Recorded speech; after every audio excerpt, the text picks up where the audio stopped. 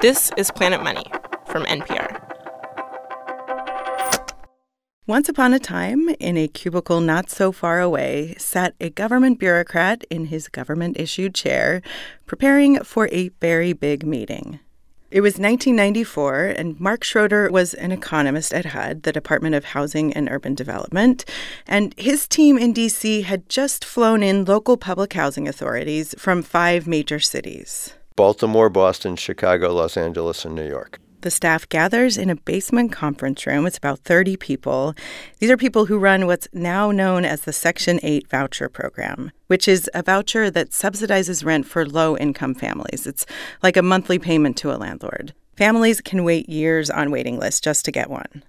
Everyone settles into their chairs, sipping their government-brewed coffee, and the meeting starts. They learn that they are about to join a test program. Small in the scheme of HUD overall, but a huge change. They're going to start handing out a new kind of voucher to a small group of their tenants. And then HUD is going to run an experiment on them. Hasn't been an experiment quite like this ever before. With the old vouchers, people could, at least in theory, move anywhere they wanted. But people who get this new voucher, they are required to use it to move to what HUD calls low-poverty neighborhoods, so just a nicer neighborhood. This is sort of a radical change for HUD. A big part of the program had always been unlimited choice of neighborhood. Unlimited in theory, at least. But what the majority of tenants have chosen was to use the vouchers to stay in high-poverty neighborhoods for a lot of complicated reasons, including discrimination. Landlords often refuse to take Section 8 tenants. So back in the basement at HUD, as this big new idea gets introduced, I imagine people, put down their government-brewed coffee and start raising their hands. Like, why are we doing this? Our job is to move people into housing, period. Now HUD is basically asking them to reverse that, to move people out.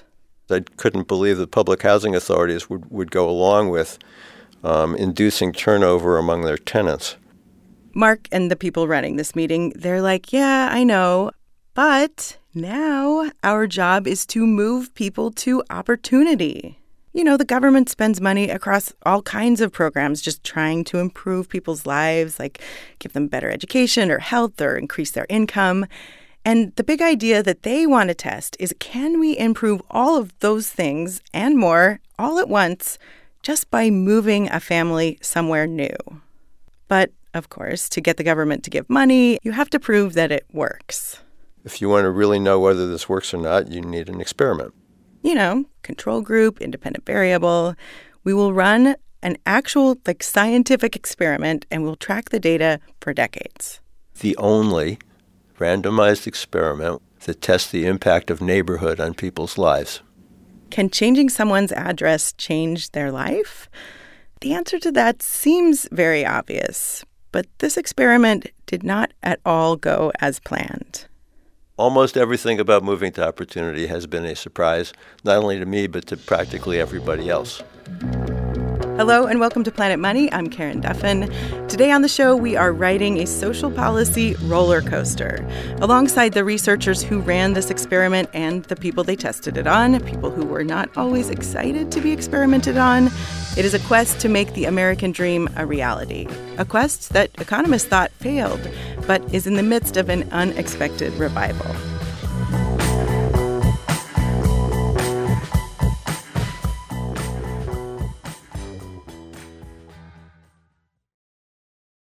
Support for this podcast and the following message come from Capital One, brought to you by the Capital One Venture Card. When you earn unlimited double miles on every purchase, your next trip is closer than you think. What's in your wallet? Greg. Yeah? What do you do around here again? I write a newsletter. Where can people get that sweet, sweet content? NPR.org/Planet Money newsletter. That's where they can sign up. That's where they can sign up, yeah. Do it!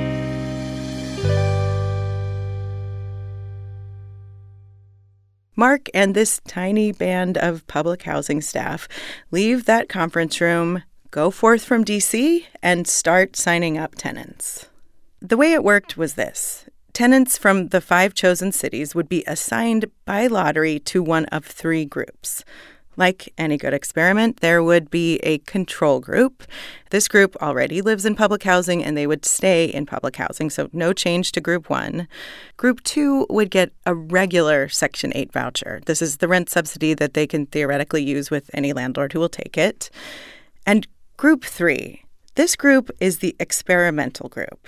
They would also get the Section 8 voucher, but they had to use it to move out to a completely different neighborhood, one where just 10% or less of their neighbors were what the government has classified as poor. For context, most of them had been living in neighborhoods with about 50% poverty. So HUD was asking them to move to what should hopefully be a better neighborhood. But not everyone was excited about that. There were some people who were praying. Literally praying, and they would be in the regular voucher group because they did not want to have to find another place that far away, either socially or physically. When HUD surveyed families about this, the families said, yes, we do want a voucher, but we want it just because we want to make sure our house is decent and we want to get into a safer neighborhood. Only like number 3 or 4 was a better schools for my children, better jobs for me. Those were way down there. For them, housing was just housing, not opportunity. I think they didn't buy into the hypothesis we were testing. Was that disappointing? I have to say that I wasn't that surprised. We're asking them to do something that people were not doing. The vast majority of people who get vouchers do not use them to move to areas with lower poverty. Also, Mark and his HUD crew were asking people to participate in a science experiment on themselves, asking them to be living test subjects for a theory they have not proven yet, which is an especially hard thing to take from the federal government. A government that has a history of intentionally segregating people of color into high-poverty neighborhoods. The experiment took years to set up, but in the end, about 4,600 families were part of it. And in 1994, the moving began. We were not able to talk to the families that moved, but NPR's Morning Edition did cover the study while it was happening. Steve Inskeep spoke to a mother named Shirley Hudnall who had moved with her 15-year-old son, Brian. She talked to him about some of the things that do make these kinds of moves hard. When Brian moved out of Baltimore, he lost touch with his friends. He was expelled from junior high school for fighting with his new classmates. I was like, have I failed, or what is really happening? And the thing that I found out, that it was him having to adjust, feeling that I was taking something away from him, until I really sit down and talk to him that this was for his betterment. For 4 years, across the 5 test cities, people like Shirley moved, and the researchers waited.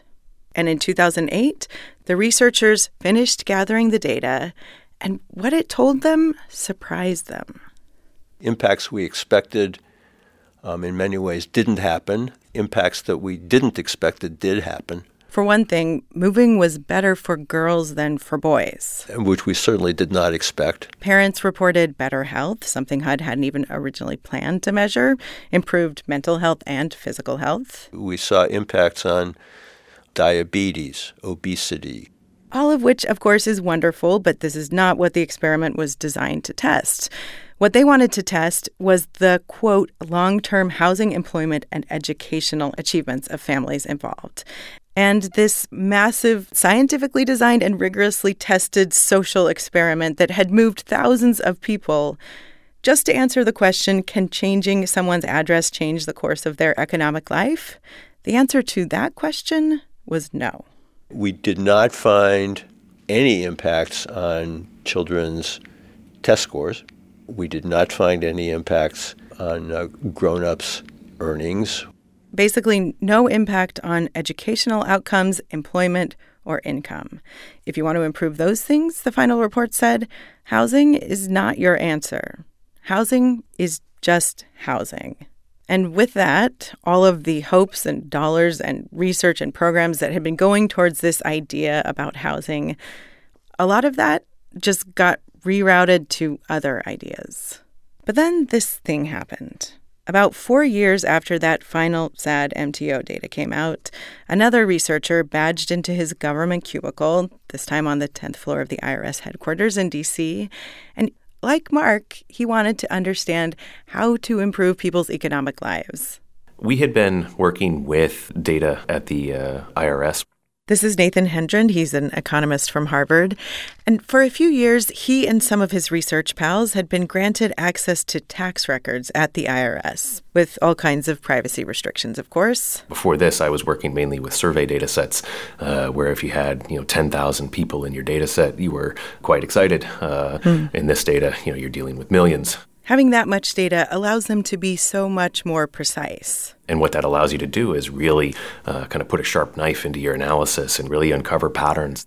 Nathan is trying to understand the impact of tax policies on upward mobility, which is economists speak for, can you achieve the American dream? Can a child go from the bottom income bracket to, over time, the top income bracket?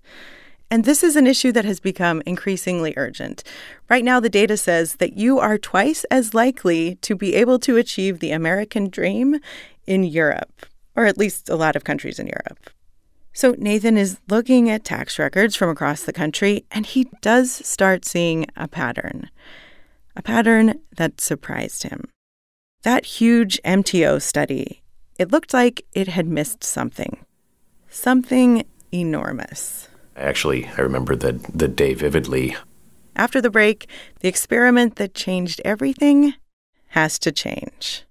Support also comes from Mitsubishi Motors. For Director of Product Planning Nate Berg and his team, it was important to ensure that the Outlander PHEV was spacious enough for all your driving, even for a family road trip. One of the big tests our engineers actually do is luggage testing. So, we make sure like a family of 4 or 5 can fit all of their luggage in the vehicle, for that family trip. Making sure all of those things are simple, easy, and convenient for customers to do. To learn more, go to MitsubishiCars.com.